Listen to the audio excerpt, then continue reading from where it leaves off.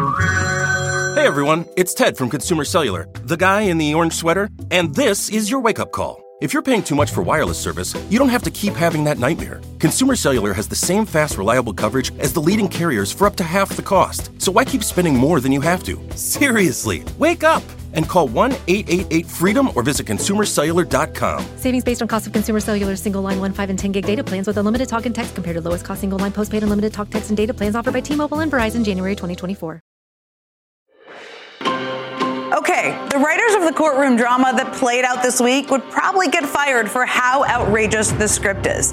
In the New York scene, the former president got hit with a $350 million civil fraud judgment, and the start of his first criminal trial got circled on the calendar. In the Georgia scene, playing out the same day, the Fulton County District Attorney defended herself against allegations of an improper relationship with another prosecutor.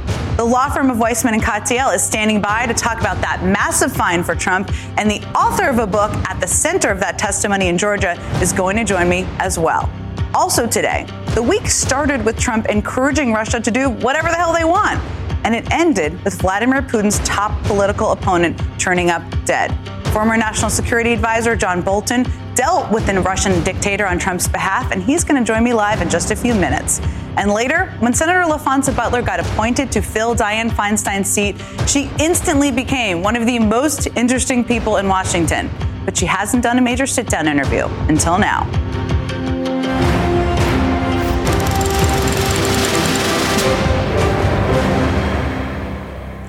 There was a singular myth that helped launch Donald Trump's political career, a myth that lent him an air of legitimacy.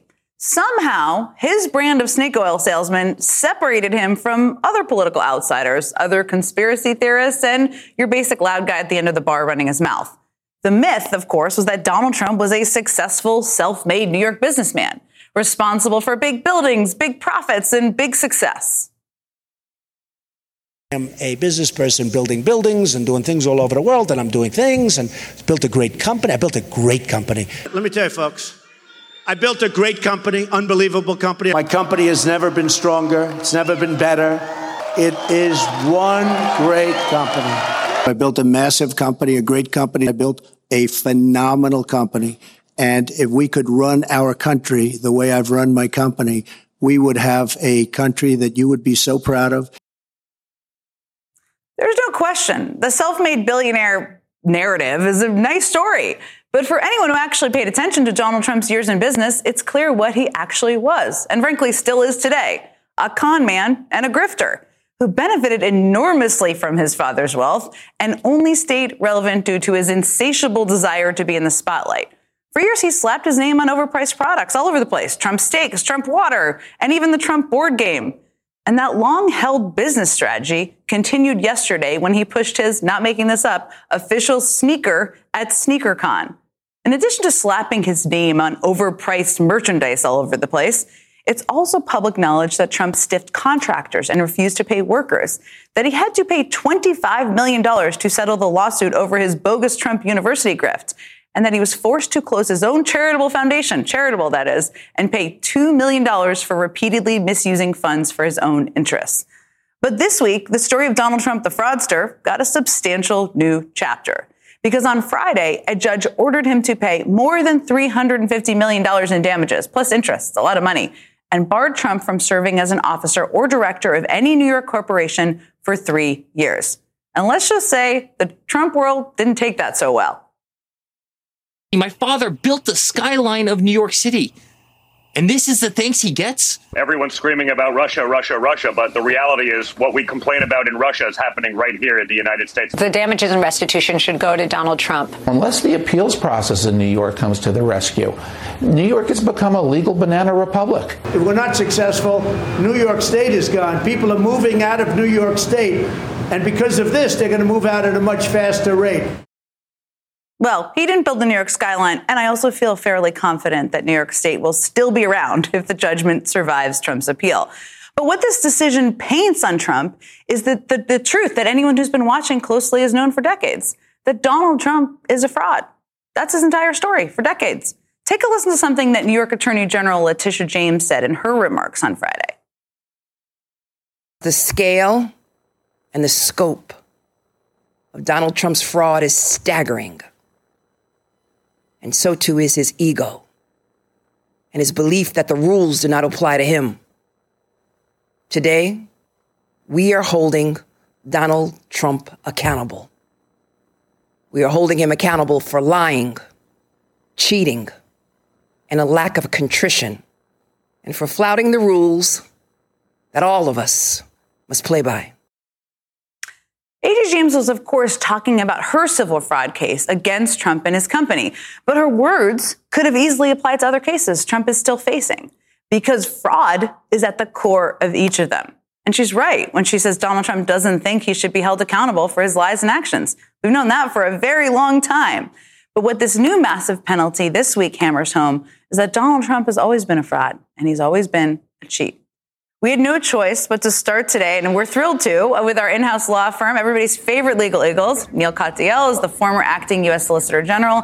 Andrew Weissman is the former general counsel at the FBI and a senior member of special counsel Robert Mueller's team. So, Neil, I want to start there a little bit, because what struck me is that if you look at these cases, from the New York criminal case to Georgia to special counsel Jack Smith's dual case, they all have this one thing in common: fraud. And I was struck, of course, as I just played, by the AG's comments, which, again, could be applied anywhere. But if you're a prosecutor, how do you look at kind of this theme of grifting and fraud over the course of decades and in multiple cases? Yeah, so first I just wanted to make a comment about what Don Jr. said, equivocating these judgments to what happens in Russia. No, in Russia, they literally execute political opponents. The Trumps can't even condemn that. And indeed, Trump is coming into court trying to seek absolute immunity so that he, as president, could, as he said, allow the execution of his political opponents. And so, to me, the theme, Jen, is not just fraud, which is a common theme throughout all of these different cases, but also this idea of impunity, that he is above the law. He goes into court. He's been saying this even before he became president in 2016. He committed various crimes. He said, well, you couldn't prosecute me because I'm now sitting president and in office. And then when he's impeached, says, you have to prosecute me. You can't just impeach me. And then when he leaves his office as president, he says, well, you can't prosecute me because you didn't fully impeach me. I mean, the whole thing is just a house of cards. At every turn, it's about saying, I, Donald Trump, am above the law. And that's why this decision, I think, was so important this week by Judge Engoron, because it attacks one of the things Trump is most proud of, his supposed business acumen. And so the judgment's not just a blow to his business and to his wallet, it's a blow to his ego, and it's a blow to his claim that he's above the law. And such a good point on Putin. Trump has an affinity for Putin. This has been on my mind, and I'm going to be talking about it later in the show. Andrew, let me go to you here, because there's a lot of practical questions here. Obviously, Trump now owes a lot of money. I think it's fair to say he has, if I understand it correctly, but you'll correct me if I'm misstating, 30 days about. So what happens in that time period when we get to 30 days? If he appeals, what percentage does he have to pay? Basically, what does it look like over the next couple of weeks? Sure.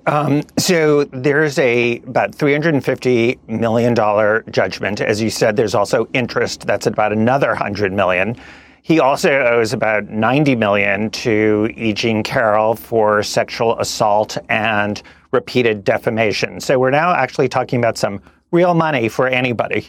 So add that all up. And what he has to do is he gets to appeal both the federal E. Jean Carroll case that's about $90 million. He gets to appeal, which is part of our process, the judgment that just came out on Friday. However, what is required is in 30 days of the Judge Engoron decision, he has to either pay the money or he has to post a bond. Yeah, the total. And so that is going to be difficult because he has loans outstanding to, like, for instance, Deutsche Bank. When you take a loan out in his situation, he gave a personal guarantee. There are liens on his property.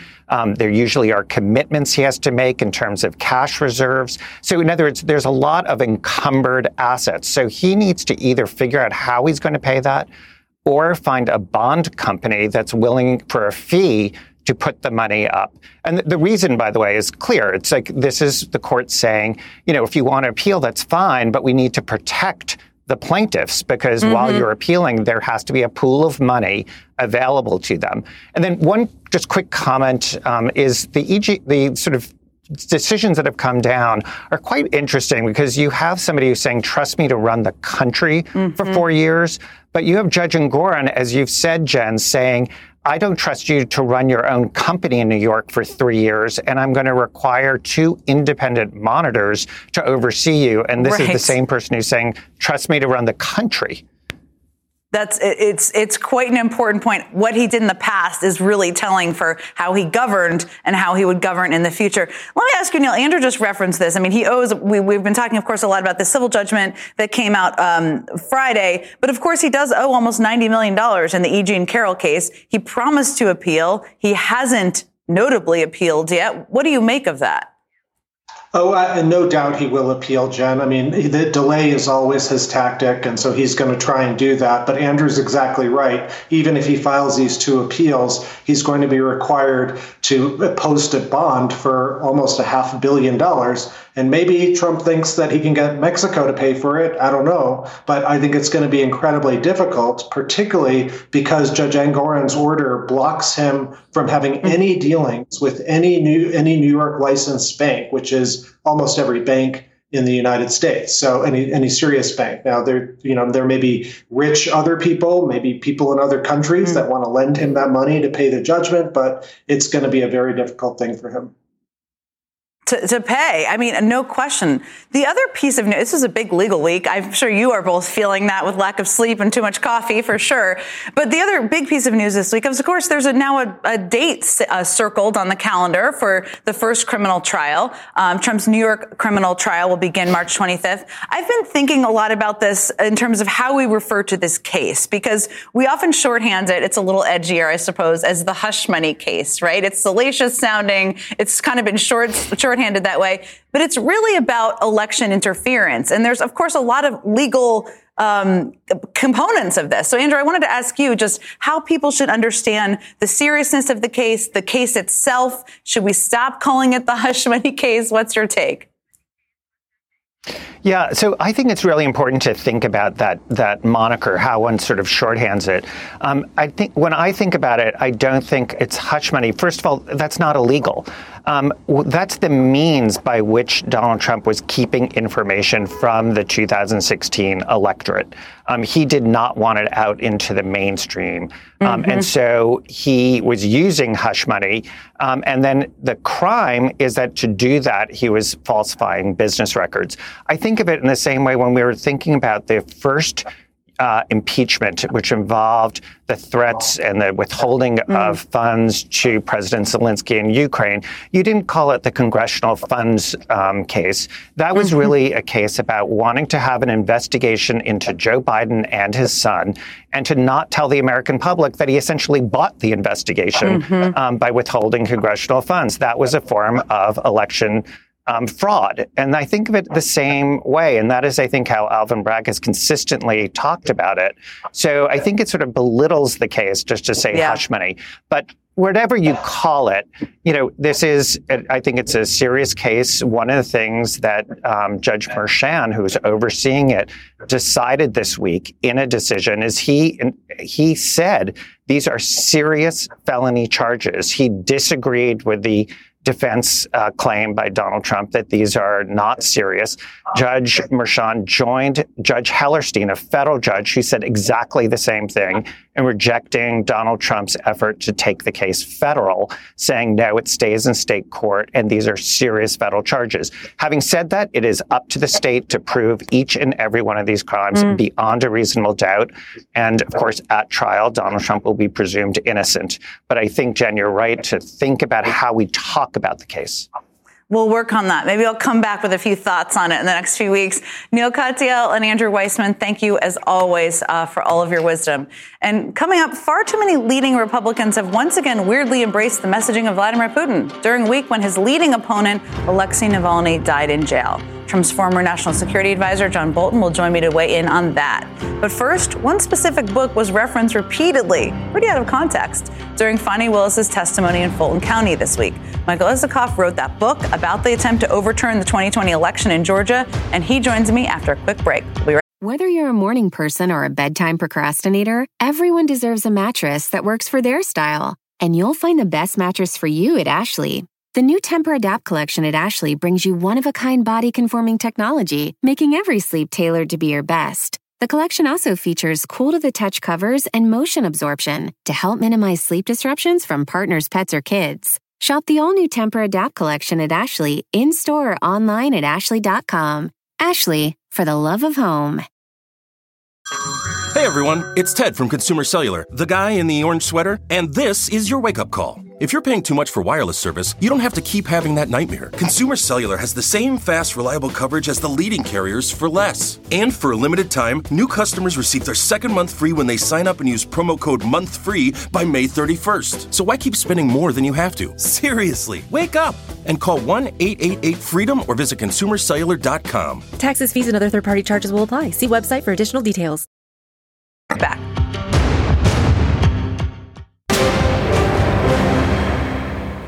So this week, I was reminded of the second seasons of True Detective and Lost. You guys know the ones, where it felt kind of like the writers lost the plot. And this week in Fulton County, Georgia, a lot of people lost the plot because the original premise remains the most important. So maybe it's time for a bit of a refresher, a quick one, I promise, because this story has a few parts. So bear with me here. Part one, Donald Trump attempted to overthrow an election, and he was on tape caught doing it. Part two, District Attorney Fani Willis started investigating, eventually presented the evidence she found to a grand jury. Part three is that grand jury decided the evidence was strong enough to indict 19 people, including Donald Trump. Those 19 people were booked in the Fulton County Jail. Part four, some of those 19 defendants end up pleading guilty. And that is how, in part, how we end up landing on part five. An attempt by one of the remaining defendants to derail the case based on allegations of an improper relationship between Fani Willis and a lead prosecutor she hired to work with her team, Nathan Wade. And these allegations sparked an absolutely jaw-dropping day of testimony this week from Willis herself. You've been intrusive into people's personal lives. You're confused. You think I'm on trial. These people are on trial for trying to steal an election in 2020. I'm not on trial, no matter how hard you try to put me on trial. That kind of sums it up. Fani Willis was on the witness stand because of a motion filed by former Trump White House aide Michael Roman. He's trying to paint her relationship with Wade as a conflict of interest to eventually force Willis off the case. Will that happen? We don't know. Is all of this a huge distraction? Of course it is. But it's important to remember that none of what happened in part five changes anything about parts 1 through 4. Joining me now is investigative journalist Michael Isikoff. He's the co-author of a new book about the Georgia case, which is called Find Me the Votes, a hard-charging Georgia prosecutor, a rogue president, and the plot to steal an American election. And it somehow became a focal point of this week's hearing, which is so let me just start there because it was used in the hearing repeatedly. Some of it, I've heard you say, is a bit out of context. So give us the context of actually how you talk about her in the book. Sure. It was a surreal moment. I mean, the lawyers for Michael Roman and the other Trump defendants are trying to prove that there was some sort of corrupt bargain between Fani Willis and Nathan Wade to give him the job so Nathan Wade can take her on lavish vacations. And to sort of promote that case or to make that case, they pointed to a passage in her book where we talk about the financial troubles that Fani Willis was having after she ran for a judgeship in 2018. Mm-hmm. They said what this showed was that she was financially destitute when she became DA. And so therefore, their theory somehow makes sense. She's impoverished and she needs a source of somebody to take her around the world. In fact, if they read the passage a little more closely, we were talking about her financial straits in 2018. After that, she got a judgeship, but paid a six-figure salary. Her law practice picked up, and at the time she ran for DA, she was actually fairly okay. But they didn't read the next few paragraphs of the book that totally undercut the point they were trying to make. Its context is so important. Now, you interviewed her a number of times. Yes. You and your co-author, Dan Clayman. Yeah. Were you surprised? I guess it's hard to predict all sides that she kind of became the target of this. Yeah. I mean, she's a well-known, tough prosecutor. She's also a black woman. Right. What? Yeah. I mean, look, I think we can say it was stupid of her to get into this relationship with Nathan Wade, if for no other reason. It gave ammunition to critics and the defendants to make hay of that.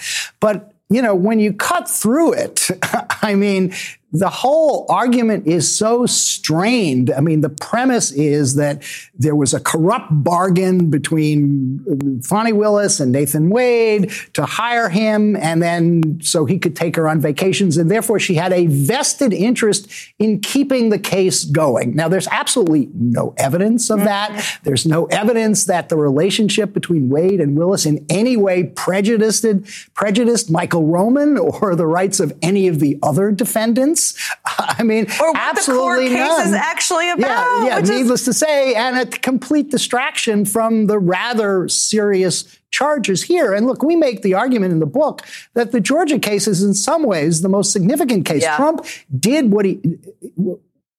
didn't do what he did on his own. Mm-hmm. He had an army of Confederates, co-conspirators, from Rudy Giuliani to Mark Meadows to John Eastman. All of them are indicted as part of a conspiracy case. This is the only conspiracy case that touches on all the people who were involved in Trump's efforts to overturn the election. You chose to write about Georgia because it sounds like it was just such a web of things. Right.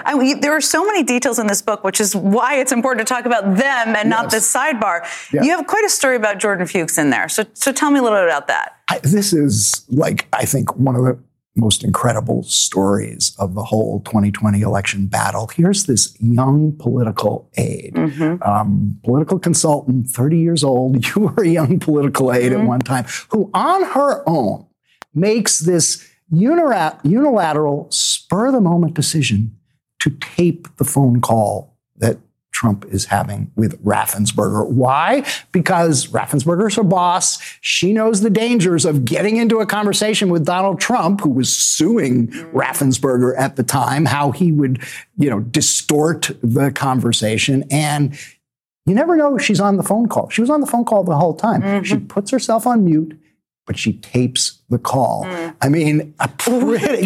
Argue. And as a result, we have the most compelling evidence of Trump's pressure on Raffensperger, on state officials to alter the results, the election results. We call it arguably the gutsiest and most consequential act of the entire post-election battle. And nobody knew it. This young woman who did it on her own. It's remarkable.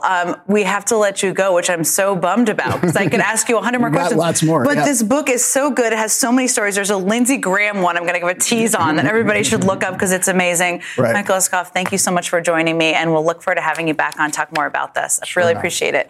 Coming up, Alexei Navalny's death capped a week in which Republican appeasement of Vladimir Putin reached a whole new level. I've got a few thoughts to share about that. Plus, former National Security Advisor John Bolton has spent a fair amount of time with Putin and with Donald Trump, so it's a good thing he's standing by here in Washington. Stay with us. We'll be right back.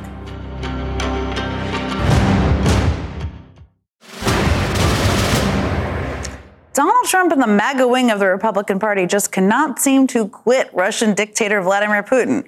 Remember, it was this time just last week when we were all talking about Trump encouraging Russia to attack our NATO allies. No, I would not protect you. In fact, I would encourage them to do whatever the hell they want. I would encourage them to do whatever the hell they want. I want you to keep that sentence in mind as you follow me here. And after Trump said that, lots of Republicans rushed to his defense. Some even tried to rationalize Putin's aggression. We forced this issue. We kept forcing NATO all the way to Eastern Europe, and Putin just got tired of it. You can tell Putin's on top of his game. They can't win. It's not going to happen. Somebody needs to negotiate. Donald Trump will have it over with in a matter of weeks. Ukraine can't win. Putin is on top of his game, says football coach turned United States Senator and apparent Putin fanboy Tommy Tuberville. This week, House Republicans also officially spiked a bill that would have provided billions of dollars in funding for Ukraine at a time when Russia is gaining ground. So just to recap, we've got Donald Trump encouraging Russia to do whatever the hell they want. We've got a United States senator praising Putin for being on top of his game. And we've got House Republicans choking off crucial aid to the country Russia invaded. Oh, and I almost forgot. We've also got one of the most popular right-wing media personalities in the country parading around like Moscow, like some sort of deranged brand ambassador. How does Russia, a country we're told is a gas station with nuclear weapons, have a subway station that normal people use to get to work and home every single day that's nicer than anything in our country? All right. Here we go. So I guess you put in 10 rubles here and you get it back when you put the cart back. So it's free, but there's an incentive to return it and not just bring it to your homeless encampment. The low-carb lifestyle has not swept Russia. Thank heaven, because look at that. And this is Russian wine. It's from Crimea, which not only has the warm water naval base, but also is the source of most of the grapes in this part of Russia for wine. Yes, that Crimea, which Russia illegally annexed from Ukraine. Apparently, Tucker likes their wine. Here's the thing. Everything I just mentioned happened before Friday, when the world learned that Vladimir Putin's main political rival, Alexei Navalny, had been found dead in a Russian penal colony. And anyone who knows anything about Russia knows that, of course, Vladimir Putin is most likely responsible. Of course, Donald Trump has had absolutely nothing to say about Navalny's death.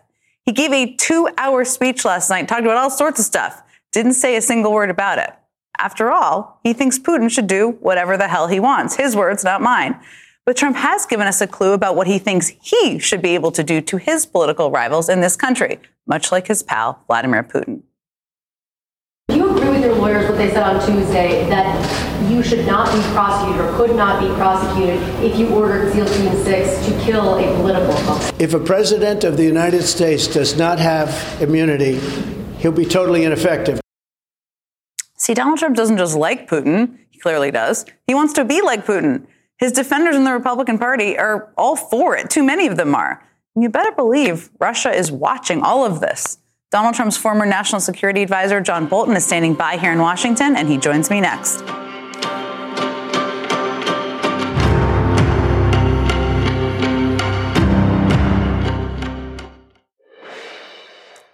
At a time when Donald Trump and much of the Republican Party, too many in the Republican Party, are trying to imitate Vladimir Putin or looking the other way, his top political rival has just turned up dead. Can't think of anyone better to talk to than someone who sat face-to-face with Vladimir Putin himself on behalf of Trump himself. Joining me now is Donald Trump's former national security advisor, Ambassador John Bolton. So we were just talking about this during the break. I mean, this has been quite a week. You know, you start with Trump saying that Russia can do whatever they want as it relates to NATO countries. It continued with a complete standstill on aid to Ukraine, something they desperately need given the progress Russia's made even over the weekend. It ended, of course, with the death of Alexei Navalny. And you've sat in a lot of these rooms, many of them. I just wanted to ask you sort of, how does he consume what's happening here in the United States? Trump's words, or lack of words, I should say, in some cases? Well, I think he sees things moving in his direction. And he really outdid himself in terms of disinformation a couple of days ago by a reporter asked, well, what do you think of Biden versus Trump? And he said, well, Biden's predictable and so on, implying he was endorsing What did you Biden. make of that when you heard that? It's a clear disinformation effort to confuse people, to give Trump the opportunity, which he was foolish enough to take, to say, well, I thought that was actually a compliment to me. I mean, if Trump is elected, there'll be celebrations in the Kremlin. There's no doubt about it, because Putin thinks that he is an easy mark. Easy to manipulate. I mean, this week there was also some pretty big news about Trump having to pay now. I mean, it's $450 million from just this week with interest. You're familiar with how foreign capitals think about these things. Are you worried about Trump having all of this money he owes and being a target in that way of people like Putin and other foreign authoritarian or autocrats? Well, I think it's going to result in him having to liquidate some of his properties. I don't see where he's going to get the cash, although it's not really a near-term problem. He'll appeal. He'll have to post a bond, of course. But I think these are the things that really affect him most immediately because this is his money. And let's face it, what Donald Trump cares about most of all is Donald Trump, and particularly Donald Trump's money. But could foreign autocrats, I mean, they look and they target, you said he's a good target. Could they look at him and think, he's a good target. He owes tons of money. He's got to liquidate assets. He may not even have it. Yeah, I think this is one of the demonstrations why Trump really is not fit for office. He is consumed by these troubles. His family is consumed by them. And I think foreigners will try to take advantage of it one way or another. They may be doing it already. Let me ask you just about Navalny, because Alexei Navalny is, of course, a very prominent opposition leader. He has bravely been in jail. He spent 300 plus days in sort of almost an isolated, freezing cold cell. Democrats and Republicans, not enough Republicans, I will say, have spoken out. Nikki Haley has. Trump has been completely silent. He had a 2-hour speech yesterday. He said nothing. What do you make of that? Well, heaven forbid he say anything critical of Vladimir Putin. Look, accidents don't happen in those kinds of Russian prison camps. When Navalny's mother asked to take care of the body, they refused to give it to her, and they told her that... Because they wanted to have an autopsy. They told her the cause of death was sudden death syndrome. Well, I'd sure like to know what that is. Maybe it means you're alive 1 minute and dead the next. I don't know what else it can mean. But, 4 years ago, when Navalny was the victim of an attempted assassination by poisoning, other people immediately condemned what was obviously the Kremlin's weapon of choice against its opponents, poisoning. Trump didn't comment on it, said he didn't have information to judge. I mean, he's only the president of the United States at that point. So it's obviously part of a pattern. He simply doesn't want to criticize his friend Putin, because in Trump's mind, if he's got a good relationship with Putin, the U.S. has a good relationship with Russia. This is the kind of thing that tells Putin that Trump simply doesn't know what he's doing. There has also been alarming news this week about Putin's reported efforts to put a nuclear weapon in space to target American satellites. There's not a ton we know about it exactly, but it did make some news this week. The ban on nuclear weapons in space was among the topics that Putin said was on his agenda to discuss with Trump back in Helsinki. Now, that was in 2018. You were the national security advisor at the time. Trump did a lot of that one-on-one. But was it a topic that came up or was discussed in any way? No, I don't believe so. They say it's one-on-one, but there are always two interpreters, one for each side. And I will say that my staff, immediately after the one-on-one ended, went to the U.S. interpreter and said, what did they talk about? Most of it was about Syria, and Putin did most of the talking. So I consider that a victory. The less time Trump is actually saying anything to Vladimir Putin, that's a good thing. Nothing came out of it. We had a lunch right after it, and I'm confident nothing sensitive was discussed. There's no question. You've talked about this a fair amount, and I'm even familiar with this from my time in the national security world. Every country's watching what's happening globally. And I wanted to ask you about President Xi and how he is watching, say, the events of the past couple of weeks, where the dysfunction in Washington has meant that there's no funding currently moving forward and no clear path to support Ukraine. So Putin has kind of a free game there.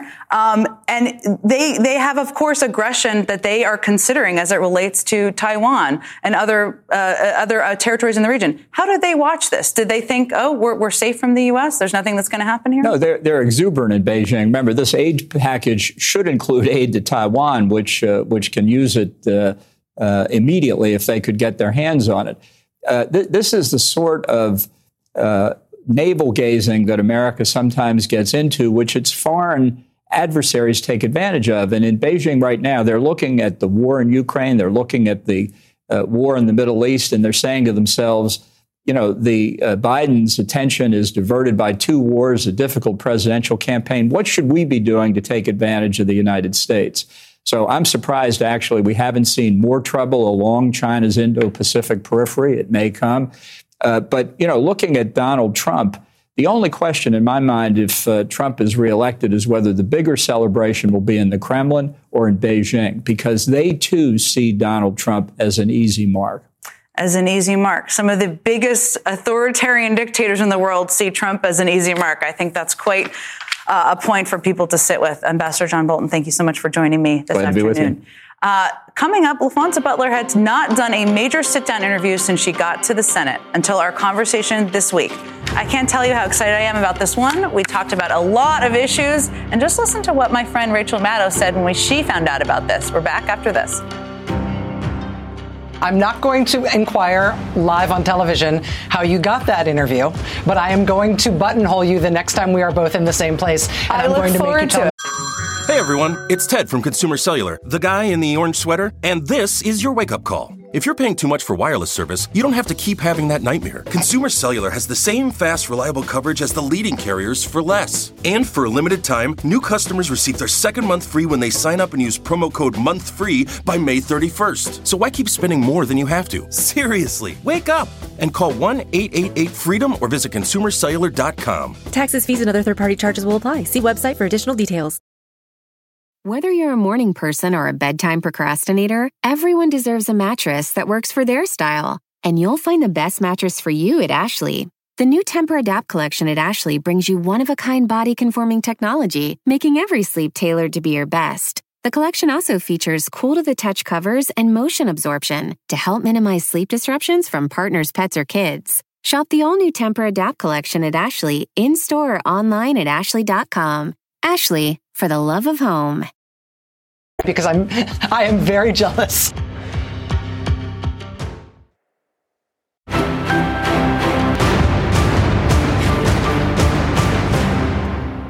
Less than 3 weeks after California Governor Gavin Newsom appointed LaFonza Butler to fill the late Dianne Feinstein Senate seat, Butler announced she would not be running in 2024. In a statement to her California constituents, she quoted Muhammad Ali, of course, saying, "Don't count the days, make the days count." And she is certainly doing just that. I sat down with Senator Butler earlier this week at Howard University to talk about her journey before, during, and after Congress. February is, of course, Black History Month. Yeah. There's only been 3 Black women who have been in the Senate in history. Our country's been around a long time. This is kind of, it's a startling small number. Sure. What are the biggest barriers, do you think? When you look at an incredible public servant like Stacey Abrams, or Val Demings in Florida, or Chief Justice Sherry Beasley in North Carolina, 3 incredible public servants, leaders who were willing to put themselves out there to be evaluated and judged and interrogated. All of them fell short of becoming governor or even achieving the level of United States Senate. And so there remains barriers around the perception of Black women and their leadership. There remains barriers in terms of the stereotypes that are applied to Black women. Even in the U.S. Senate today, I feel like some colleagues apply those stereotypes to me. How have you experienced that? You have such a great temperament. As if they expect what? That you're angry? Or what is the expectation? That is an interesting question, isn't it? You have, you just have the right approach to being in the U.S. Senate.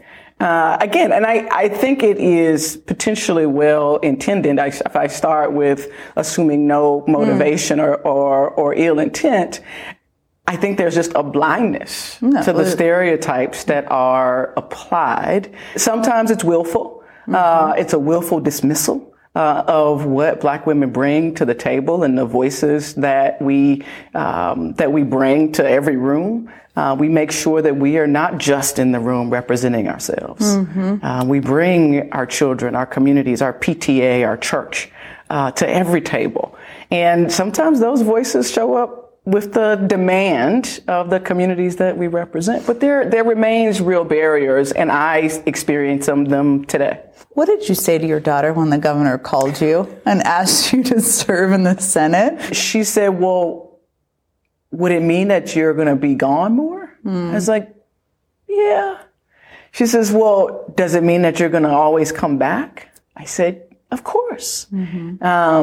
She says, will you always work to keep me safe? Absolutely. And this role is a way for me to do that at even bigger scale, and not just you, but your classmates. She says, then you should do it. What a wise 9-year-old. Let's talk about Congress. Because you are an insider now, but you're also an outsider. You have such an interesting perspective. And there was what I would consider a pretty horrible episode of dysfunction over the past couple of weeks, where Republicans in Congress took a bipartisan agreement on the border and they tanked it for what were clearly political reasons. Talk to me a little bit about how you viewed what has happened over the past couple of weeks. Yeah, the activist in me, the advocate in me, the person who is sort of taking long bus trips with community activists in the immigration spaces in Los Angeles, that part of me was very disappointed in the agreement that was reached. And the senator in me I sort of felt bad for Senator Langford. I've spent a little bit of time with him, particularly on the plane, to go to Senator Feinstein's funeral. Oh, wow. Interesting. Did you know him before that? I did not know him before that, but to see how he embraced across party lines on that plane, going to that funeral service, made me more curious about him. And I have had, exchanges with him and understand him to be conservative for sure, but willing to engage meaningfully and on the substance. And I think that's how he approached his, these negotiations. I have been there for now a little bit over 4 months, and I have seen a lot of how the inside works in a way that surprises me, disappoints me, frustrates me, angers me, but most importantly, I think fuels me to really understand what my presence means in this moment, and how government truly can be a difference maker when we choose to work on behalf of the American people. I want to talk about the presidential race, of course, because it is on everybody's minds. When you hear people like Governor Nikki Haley say a vote for Joe Biden is a vote for Kamala Harris, I mean, I know what I hear, but what's most important is what you hear when you hear her say that. I think that Ambassador Haley is unfortunately perpetuating the dog whistles of divisive politics, and frankly should be called on it. And my response to her is, yes, it is. And America has demonstrated that they are ready, willing, and able to support candidates who are experienced, who are qualified, and who have the interest of the American people at heart. And that has been Vice President Harris at every turn. You're not running in 2024. Indeed. You've also made clear you are not endorsing anyone in the Senate race. So what can we expect from you next? I feel like my life has been one of service. Marian Wright Edelman, who really inspires me and convinced me to serve on the board of the Children's Defense Fund, once said to me that service is the rent you pay for living. And the life I have lived as a poor kid from one stoplight town is a life that I know that I owe so much. And so service will always be a part of what I want to do, and what exactly that looks like, I'm open to. Sounds like you could run for office in the future. That's what I'm hearing here. I literally say to my daughter, never say never, honey. Never say never. Never say never. It is not a door that I have closed. It was never one that I thought would be opened for me. And so now that it is open, I think I have a responsibility to leave it open for how it is that I can best continue to serve and to pay rent for the life that I've lived. My thanks to Senator Butler for spending some time with me this week at Howard University. And we're going to post our full conversation on our MSNBC YouTube channel. I've got one more thing to tell you about before we go today. That's coming up after a quick break. We are already working on a big show for tomorrow night at 8 p.m. Eastern. House Speaker Emerita Nancy Pelosi will be here. I have so many things to ask her about as she returns from the Munich Security Conference, including her special moment with Yulia Navalny following her husband's death and her shout out from Ukrainian President Vladimir Zelensky. And after Trump once again referenced E. Jean Carroll in a speech last night, her attorney, Sean Crowley, will weigh in on just how far the former president could go before they bring him back to court again. Whether you're a morning person or a bedtime procrastinator, everyone deserves a mattress that works for their style. And you'll find the best mattress for you at Ashley. The new Temper-Adapt collection at Ashley brings you one-of-a-kind body-conforming technology, making every sleep tailored to be your best. The collection also features cool-to-the-touch covers and motion absorption to help minimize sleep disruptions from partners, pets, or kids. Shop the all-new Tempur-Adapt collection at Ashley in-store or online at ashley.com. Ashley, for the love of home.